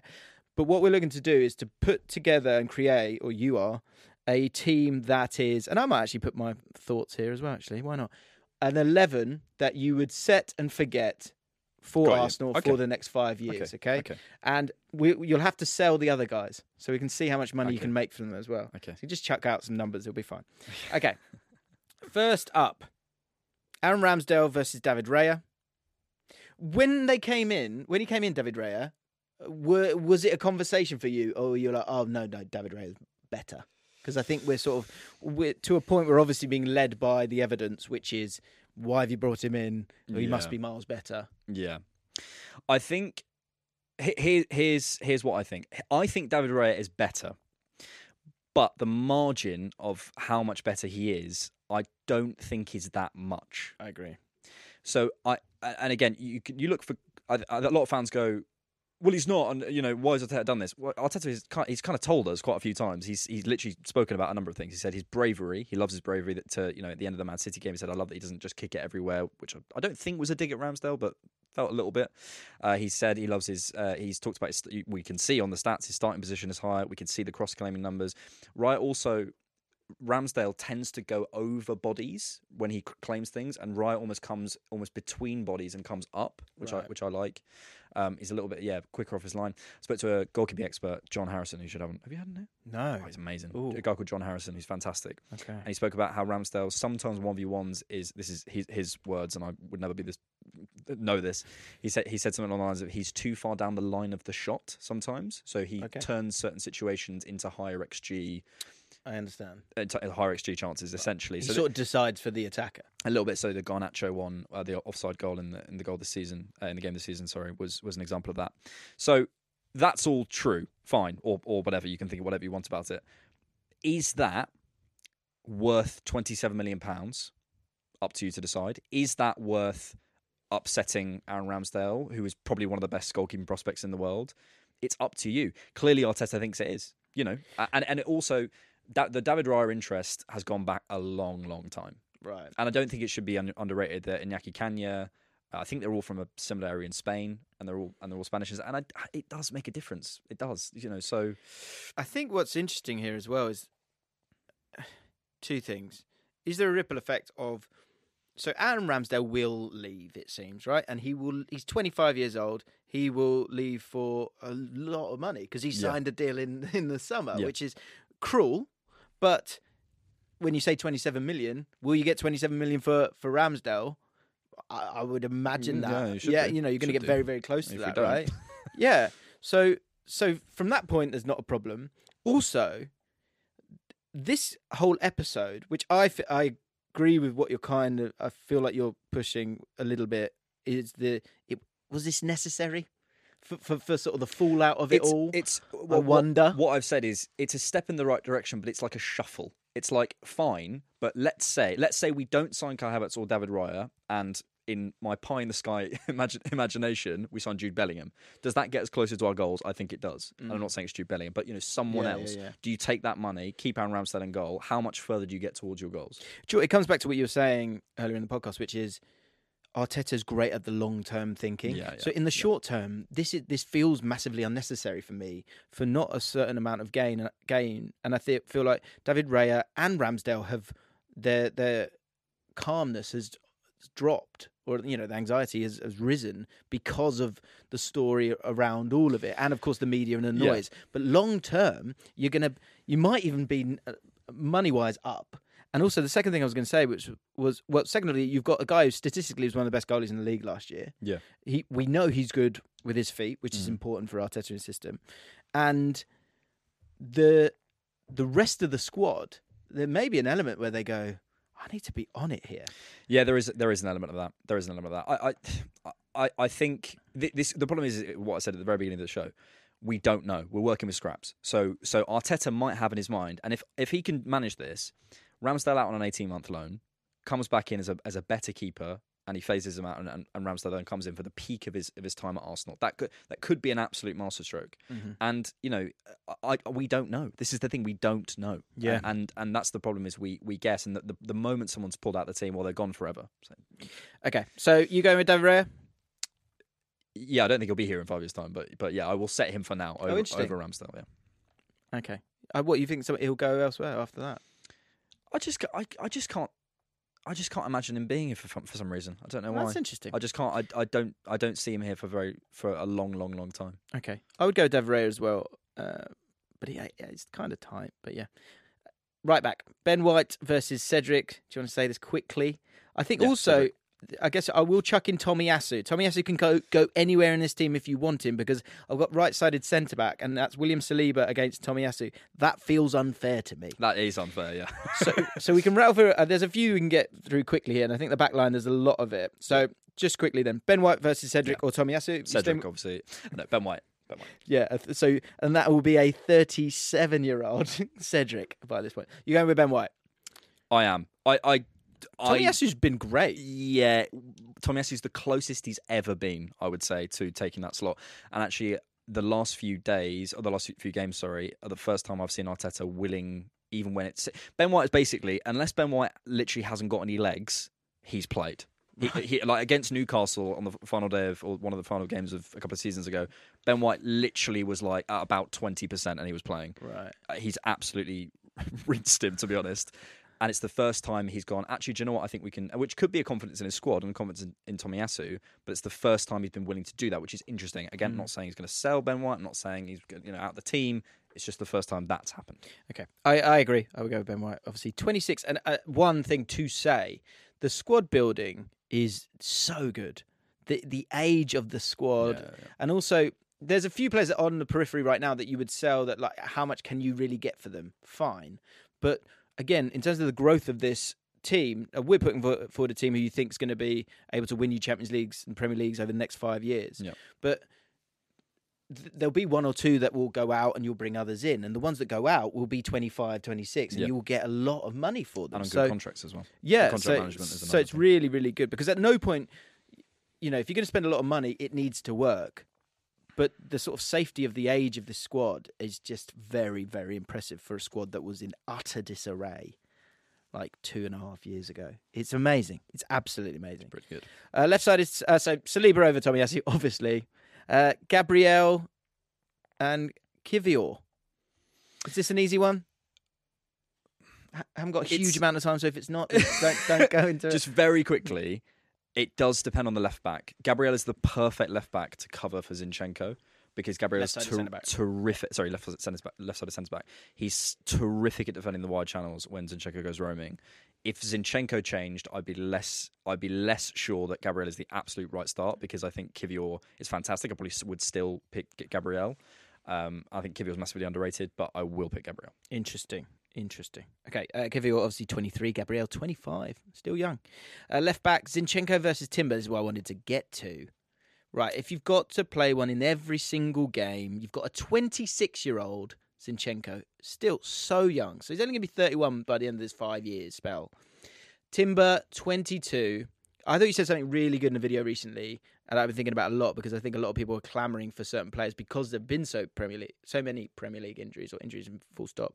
But I think I'm going to have a new rule for myself, which is when you are thinking, when he comes back in, everything will be fine. Take 20% off that. Yeah. Because you said in the video that you always overrate players that are sort of injured or going to make their way back in. And is there any truth in that when it comes to Timber, who is 22, and who out of these two would you pick? Yeah, it's the if I can just make it to Christmas rule. It's like everything will be all right if I can just make it. It's like it won't. You'll still be you. It's like those people who go on holiday. Like, I'm just going to go on holiday. It's like, well, you'll still be there. You're still in your body. You're still there. So the same problems. I would go with Zinchenko because I think Timber, he's literally played half a Premier League game. We can't sit here and go, he's the best left back. We haven't got the sample. I think I will disagree with myself in 6 months' time, but for now, Zinchenko. Interesting. Also, with Zinchenko and Timber, there's a bit of a David De Gea Onana thing where you've got one guy's brilliant at this bit, but you might feel there's a weakness there. Timber, I guess maybe just in terms of comparison, not as technically adept as Zinchenko. on the ball, because I mean Zinchenko from that point of view is a joke, but then there'll be those moments where he gives away the ball and then Okay, so you're going to go Zinchenko. Interesting. Okay, Declan Rice, Thomas Partey, El Neni, and Jorginho. Again, interesting squad building here where you've got a 24-year-old Declan Rice, cost a lot of money, but understandably so. Thomas Partey, 30, so he'd be 35 by that point. El Neni, 31, and Jorginho. I'm going to just get rid of those two. I think that's fair. Feels harsh, but yeah, I'm not going to totally erase them. I'm literally not, because it does seem cruel. They're still people. Declan Rice and Thomas Partey. I mean, easy one. We're going to Declan, right? And do you see his future there at the base? Yeah, he's a 6. He'll step forward into the pockets, but he will be primarily a 6. Okay. Right-sided centre midfielder, Martin Odegaard and Fabio Vieira. I think Odegaard will end up on the left. Do you? I do. Why? Because I think other players will move around, and I think the reason Odegaard's on the right at the minute is because I think the reason Arteta likes him there is because he can combine with Saka, and I think he just wants good players close together. It's as simple as that. And I think Odegaard, you talk about winger complements, and I'm stealing this from a guy called George Voutsas. He talks about winger complements. He talks about if you have a high touch winger, you want a low touch left central midfielder, right, let's say on the left side, and if you've got a low touch winger, you want a high touch midfielder next to them. For example, Odegaard and Martinelli could be lights out. With someone who is constantly making those runs in behind. With Saka, he wants the ball a lot more, and you can get the ball clustered on that side and have so many touches without it really necessarily going anywhere. You want to try and complement them as much as you can. Bit like, I guess, you've seen Bernardo Silva and Doku at the moment. It's like less of that sort of vertical running in behind from Doku, but Bernardo Silva in terms of the spaces that he gets and then moves the ball onto Doku quickly. Yeah, it's very difficult to defend. Okay, so we go. So, but are you I'll for this put him one? I'll put him in there. Okie doke. Right, left centre midfield. We've got Havertz versus Smith Rowe here, but you can again. I will provide you because I think, say for example, well, let's come back to that because I think you've got on the right wing a lot of these guys are set in stone, which is kind of the point of us talking about it. Because Bukayo Saka and Reece Nelson, again, do you feel like he will move on to a different position? I think he will, but I actually think we could be approaching 5 years before it happens. Okay. I think he'll be in his mid to late 20s before that anything moves.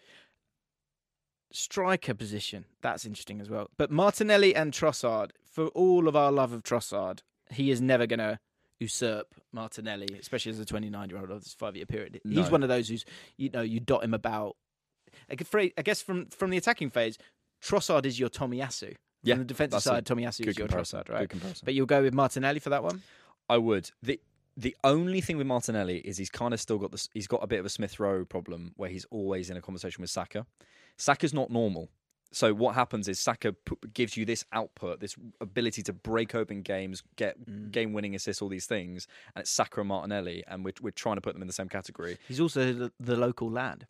Exactly, which is another thing. And Saka is the darling of Arsenal Football Club, and I think Martinelli isn't quite in that category. I still think he needs to access what Martinelli does is he always tries to access the box round the back.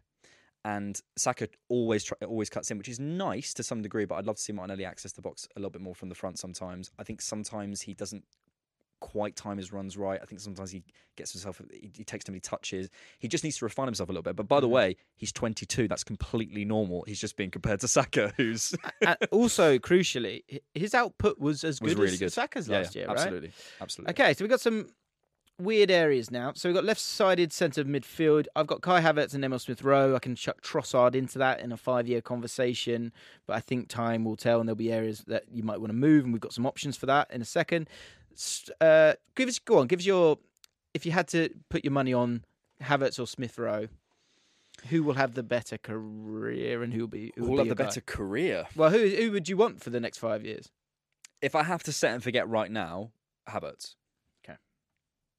I think Havertz is... Does he love the club like Smith Rowe does, though? Do you know what I mean? Is he a local bit lad? of a traitor, aren't you, really? That's a shame. So you hate Smith Rowe, is that what you're saying? For someone who analyses a lot, he's just gone for the shiny thing. I'm joking. I think Havertz... I'll say all this and there's a massive but coming. Havertz is a brilliantly intelligent footballer. Everyone who works with him will say that. He times his runs so well. He can create space for you. He times his arrivals well. He could be so brilliant in the attacking third. I think once he gets his confidence up a little bit, I think he can start to impact games a little bit more. But there's just I think with the intensity of the Premier League and someone who is so lax in their style, I wonder if Arsenal fans will ever take to him. Interesting. I love Emil Smith-Rowe. I really want him to leave so he can just go, shut up. Shut you all up. Yes, please. I just love his movement. I just think he's so smart. I just think it's such a shame that he's not. Jamie Carragher said he's the best ball carrier in the Premier League at one point, and I think at one point he was correct. He's not now, but I just go back to Croydon, go to Palace, even go on Croydon, loan. mate. Just enjoy yourself. I think he'd kill it. Striker position: Jesus versus Nketiah. Yeah, it's Jesus. I think with Jesus, if Jesus can stay, it's like, how do you want to construct your attack? It's kind of, you can have a situation where you essentially make your wingers your superstars. You can make it a situation with Saka and Martinelli, who are your superstars, and Jesus is their facilitator. But if their facilitator can't get on the pitch for half the season, you've got a problem. And again, another presser yesterday, Arteta was essentially asked, do you want to move for that kind of number 9, that Osimhen, Haaland type profile in terms of inevitability, in terms of goal scoring? And he said something along the lines of, look, you want as many goals in the team as possible. and he's moved, and Pep said this in an interview recently. He's like, I adapt to my players way more than people think. Jesus is a fantastic football player who makes this system right now work. But is there another level we could go to and adapting, maybe changing Saka's role slightly, changing Martinelli's role slightly, changing the combination of the 8 slightly to get a number 9 in who scores goals? I think that's possible. Do you know what I like the idea of a little bit as well? If you look at Man City and having Alvarez, Jesus and Alvarez, I think could be Haaland really good fun. As the kind of backboard. What, you think him as the backboard? Sorry, not Haaland. Havertz. Jesus Christ. Right. Oh, I see what you mean. Havertz is a kind of backboard second striker to another number 9. Yeah. Because so a couple of options we had for strikers. Ivan Toney is the one that a lot of people are talking about. I hugely rate him. I think wherever he goes, he will score goals. I think he'd be a great option, a very different option for Arsenal as well. So I think he would be great. Quick thoughts on that? Are you certain? Are you not certain? You're not sure about him, are you? I'm not sure about Toney. Look, I think Toney could come in and contribute very well, but is he? That's going to cost you 70, 80 million pounds. And is that worth it for that? I'd rather go after that proper level rate. I'd still start Jesus over Ivan Toney. I think Ivan Toney is still a little bit disrespected. Certainly by you, Alec. Okay. Jonas Wind, 24, if you want to go a bit younger. Tony's 27. Who? James Wind? Jonas Wind. I've never heard of him. Have you got Wind? You could, if you bought him. Remember the name. This guy's a gem. Football Manager people really enjoy him. I've been told by Kai. I can't play Football Manager as much as I used to, and I miss it. Anyway, 9 goals in 13 Bundesliga matches. His non-penalty XG is 5.2. Big boy as well. Never heard that name. That's so crazy. I think it's another. That's the option. Do you think that is an option that is needed? Tammy Abraham is another option. 26. Obviously, he's been out. 21, 22. Got 17 goals, Serie A goals. He was linked. I think he was linked with actually Aston Villa in the summer. Yeah. But do you think you need that big guy just as an option when you're talking about all these options? Yes, I think we've added height with Havertz as an option, but that's not use. That basically, if you look at the trend of 9s in the Premier League, teams, especially against the top teams are sitting deeper than they ever have. Well, certainly in the last. You think about sort of the mid 2010s. It was teams that were thriving were Pochettino, Leicester, transition teams, and teams were meeting higher up the pitch. Now the control method is essentially winning games. You can even see Liverpool transition to more control methods, although less far than City. You have to ask different questions of centre-backs. When you have a false 9 against a bit of a mid-block, you can move players around. When you have a false 9 against a low block that is asking one guy to move 4 centre-backs, let's say you've got at this point, it's a very different thing. So you have to move centre-backs in a different way, move defenders in a different way. And for that, I do think you need a bit of height and pace. Okay. In that 5-year period, so we've got your team there. I'm literally going to ask you, are you going to just say numbers in a second in terms of how much these players would sell for? We're going to go super quick fire. Okay. But we've got, so for that left-sided centre midfield options, there's a couple just to chuck out there. My boy, Abire Eze, who is just top wonderful, player. wonderful. And defensively, actually better than people realise. He's one of those. I always think there's often you have these with players who've got the right kind of attitude for it, is that when they're so good at dribbling, they can see it. Do you know who was really good defensively when he was switched on?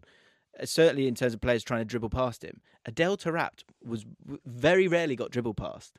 And probably why he changed the role and got to got where he got to, because he could see what they were trying to do and he was able to stop them. Birez is actually much better than people would probably give him credit because he's so gorgeous on the ball. But 25 could be an option. Lucas Paquetá, total of 10 goal involvements in the Premier League since signing last season. Ranks in the top 10% in most defensive stats, probably because he's playing for West Ham, so there's a bit of a caveat there. 6.9 progressive passes per 90 in the top 5% as well. And I think we saw his versatility in the World Cup for Brazil as well. I think he could be a solid option, probably would cost quite a bit. And finally, Kai wanted to chuck this one in here. 22-year-old Thiago Almada plays for Atlanta in MLS. 12 goals and 16 assists in 33 matches. Almiron came from Atlanta as well, so there are players that have done it. Because I know you're all turning your nose up at the MLS product, so he could be an option. Right, so here we go. Long list of numbers here. I'm just going to pick out a number. How much are you getting for these players? Right, I'm going to move to my brief now. Between 2 and a peak and trough. So Ramsdale contract expires in 2026. Is that right? Say with all these, we could sell them right now. You're going to sell them? Yes. How much could you sell them next summer? Let's do that. Okay, next summer. 25-year-old Ramsdale. How much are you selling for? How much do you want? I think the maximum. Oh, so hard. I think between 60 and 80 million should be our aim. Really? Yeah. Okay. Name me 3 better prospects in world football in terms of goalkeepers. Fair point. And he's English tax. Wow. Who's going to pay it though? Who's going to pay it? Maybe Newcastle. Feels like I think Arsenal will be flirting with Newcastle. Yeah. I think he'd have good fun there as well, wouldn't he? The fans would love him. Absolutely love him. But Pope's been brilliant for them. Time will tell. Cedric, big bucks. Packet of crisps. Okay. If you disagree, of course, let us know. I think he'll go on a free. Okay. It's Tomiyasu. Contract expires in 2025. He is 25. As in, what could we get for him? Yeah. I think between 40 and 70. I think it will depend on the buyer. That is a horrible take. Fair enough. Okay. I think you underrate. I think you think there's too much. You think there's too much coin out there. I think there's enough coin. I think to a Bayern Munich. Oh. Who are interested? I can see a Bayern Munich coming in. I think he's that good. I don't think they give you that much. Maybe 40 at a push. 40 at a push. Kivior. I think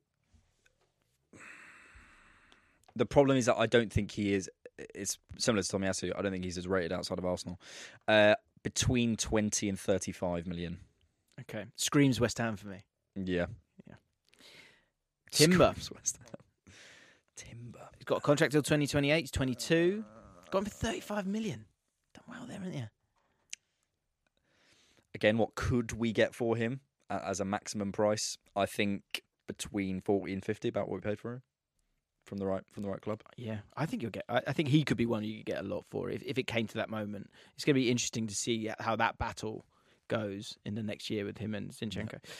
Yeah. Okay, Thomas Partey, 30. I think with the injury issues, unless a Juventus come in, I think the absolute maximum we're getting for him is about 20, 25 million. I think he'll probably go for about 10, 15. Go on, just numbers now. El Neni. He'll go on a free. Jorginho. 10 million. 10 million? To a free. Yeah, to an Italian club. They love him. Expires in 2024. Probably a free. Nothing. Oh, if he's going into... Yeah, okay. In which case you go for a free. Fabio Vieira. Contract till 2027. Give me a number. Between 10 and 20. Oh, not much. Yeah. Okay. Emil Smith-Rowe. 2026. His contract. 23 years old. Between 15 and 25. Okay. Reece Nelson. Contract till 2027. Why did he sign that? Yeah, I think with the new contract next summer, we could probably maybe get 20 million. 24-year-old Eddie Nketiah, contract 2027. I think a Brentford or whatever he's worth. Again, it's a buy. It depends on the buyer. Because I know I'm going to get cooked for all these, but it just depends on the buyer. At 30 million for a Brentford, but again, he'd be worth 10 million to a Napoli. It's like it's so hard. Do you know what? Do you see him at? But I guess he probably won't happen now because they're going to got someone like João Pedro. But I could see him like going. Say they sell Ferguson, they bring in Nketiah. Yeah, you still get yourself some goals. For Brighton or Brentford, he'd do really well. Yeah, that's true. And Trossard, it was on the scrap heap, sadly. 29-year-old, not going to get much here. 10 to 15 million, maybe. Fair enough. So with all that money in the bank, in this fictional world that we've created, very quickly, do Arsenal have a lot of money, or have you spent it all now? Do you know? I think there's... I've always said there's 3.5 players who I think are absolute stalwarts of Arsenal for the next, if all goes to plan, next 5 years. And I think that's Saka, Rice and Saliba, plus Ødegaard if he can get to the levels that he was last season consistently. I think Ødegaard still is a little bit patchy. Rice and Saliba and Saka just a bit more consistent. I think that's all it is. Right. I also think Ødegaard's transitioning to a slightly different role, which isn't helping. But I think there's a few things we need to do. But players like you mentioned it earlier, and you're bang on, Trossard and Tomiyasu, these types of players are more important now than they have ever been. They're not. The problem is we're saying important. They're as important, but in a different way to Saka and Saliba.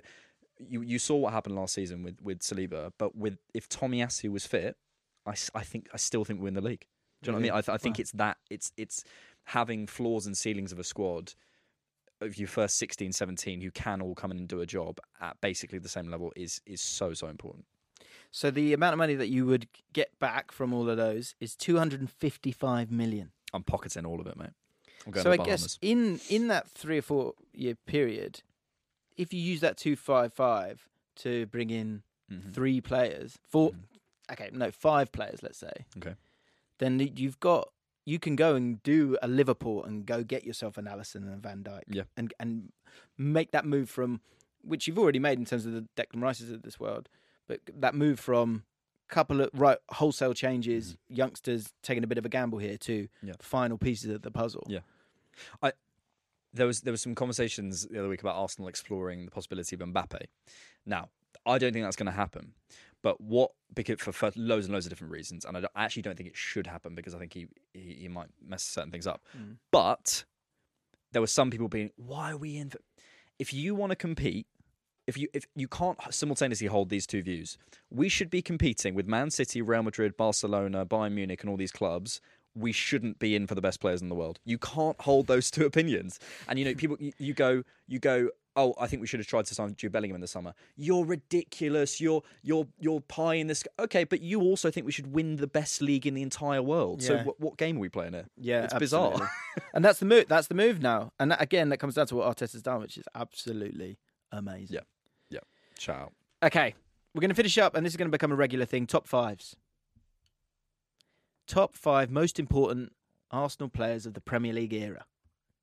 You were messaged last night. Yeah, no, I did. I did prep. Do you have your 5? If you do have your 5, do you want me to go first? You go. Yeah, you want me to go first? Okay, right, guys. This is the top 5 most important Arsenal players of the Premier League era. In 5th. Oh, you're going in order. Okay. Aubameyang. If Aubameyang doesn't score that goal and essentially drag Arsenal to that FA Cup win in Arteta's first few months, Arteta doesn't survive because that was leaned upon. And if he doesn't survive, you're not where you are right now. So Aubameyang dragging that team, scoring that goal, winning that FA Cup, gave him just that touch of credit in the bank of a trophy, of a medal that allowed Arsenal to be what they are right now. In 4th, Ian Wright. People won't know enough about Ian Wright. But what you have to remember is, first of all, in terms of the trophies that they won, it might have been other players scoring some of those goals. But Ian Wright scored such a high percentage of Arsenal's goals. Under George Graham, they didn't score goals. Ian Wright scored goals. That 1-0 to the Arsenal, as much as that was, a whole defensive thing, and they were brilliant. Ian Wright, if you don't score goals, you don't win games. Ian Wright is also, I think, moving on from that, synonymous with Arsenal. He is a huge reason why so many people support Arsenal, and he is still just wasn't an utterly outrageous player for them, and isn't known enough because he's done so much. And we love Ian Wright. We love you, Ian. Ian, you talking to this mic, by the way, please come sit there and let me talk to you. Come on the podcast. Anyway, in 3, Tony Adams, captain, leader, legend, the real captain, leader, legend, stunning player. I think one of the most beautiful moments I've seen for Arsenal is him when he scores the goal against Everton, and either the sun hits him or he just takes it in. It's the most beautiful moment of glory.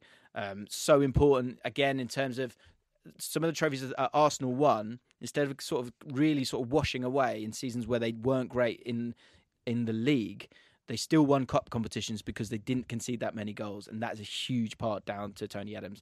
And also, I think if you think of the buy-in for Arsene Wenger and the success that they had, you can't change the whole team, and that back line, led by Adams again, he's the starting point by getting those guys all to come together, obviously with Arsene Wenger as well. So Tony Adams has to be in there in 3rd place.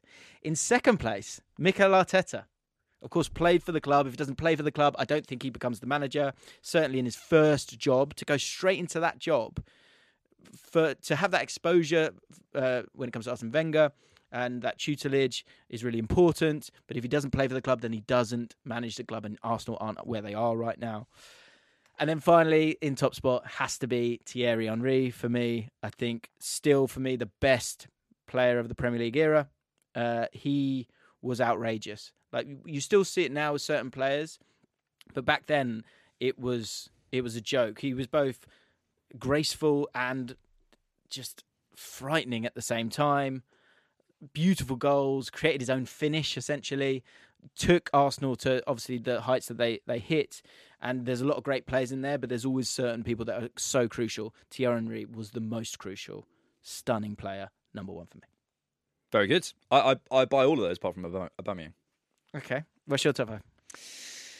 In reverse order, outside shout for Bukayo Saka. I'm not putting it on the list, but for the same reason, because I think maybe that's a more high-value moment, but in terms of overall getting Arsenal out of tricky situations and saving Arteta's job, I actually think Saka's done Aubameyang had the highlight moment, but Saka has saved Arteta so many times. Yeah, that's true.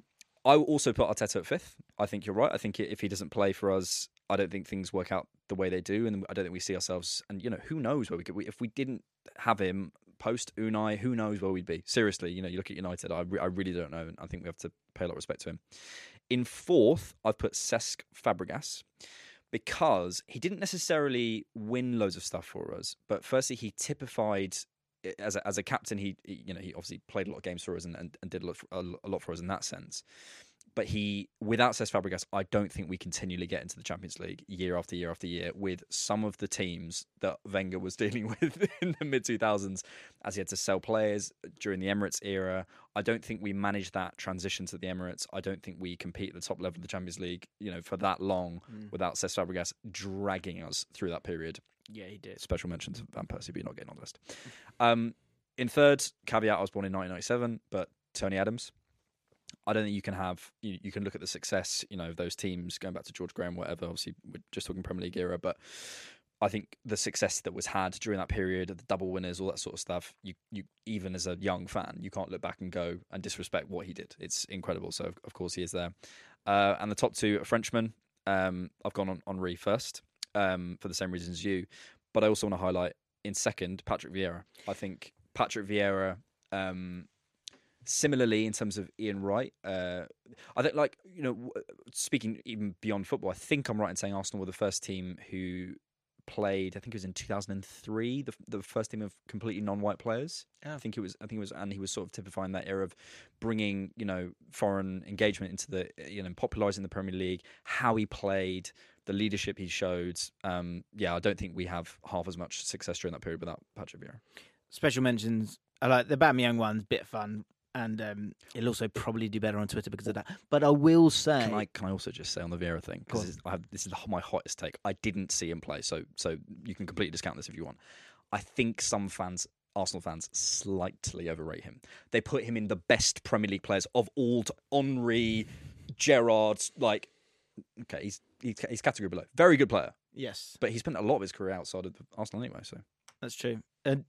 I must say the name Dennis Bergkamp. Yeah. I have to say that name because 97, 98, he was a bit of a joke. And does Wenger have the tenure that he has if he doesn't have the first team? Big part of the first team was Dennis Bergkamp. I mean, you could just name 5 Invincibles, really, but then I think it would be unfair. Yes. Love it. Great stuff. Pleasure as always. Third time on. Yeah. Yeah.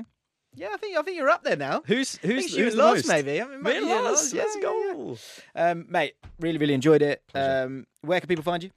You can find me on Twitter. What's your address? Yeah, you can find me Buckingham Palace. You can find me on Twitter at AMOnFootball and at Diff Knock as well, and on YouTube, The Different Knock. Good stuff. Right, guys, if you enjoyed this, please follow the podcast. We saw our Spotify rap numbers and it literally blew our minds. So thank you so much for the support this year. To have I think we had 27,000 of you guys in the top 10% of the podcasts that you're enjoying this year is absolutely astounding. It's down to the unbelievable guests that we're able to get on, which is incredibly fortunate on my part. But it's also, obviously you guys clicking on it and listening to it. So thank you so much. And you. Unironically, I know you wouldn't say it yourself. You are brilliant. Okay. But next year, can we have you all in the top 1%?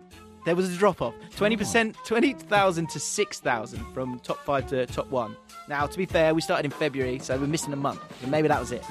But we want as many in the top 1% next year. So if you aren't following the podcast right now, make sure you do. Thank you, guys. Speak soon.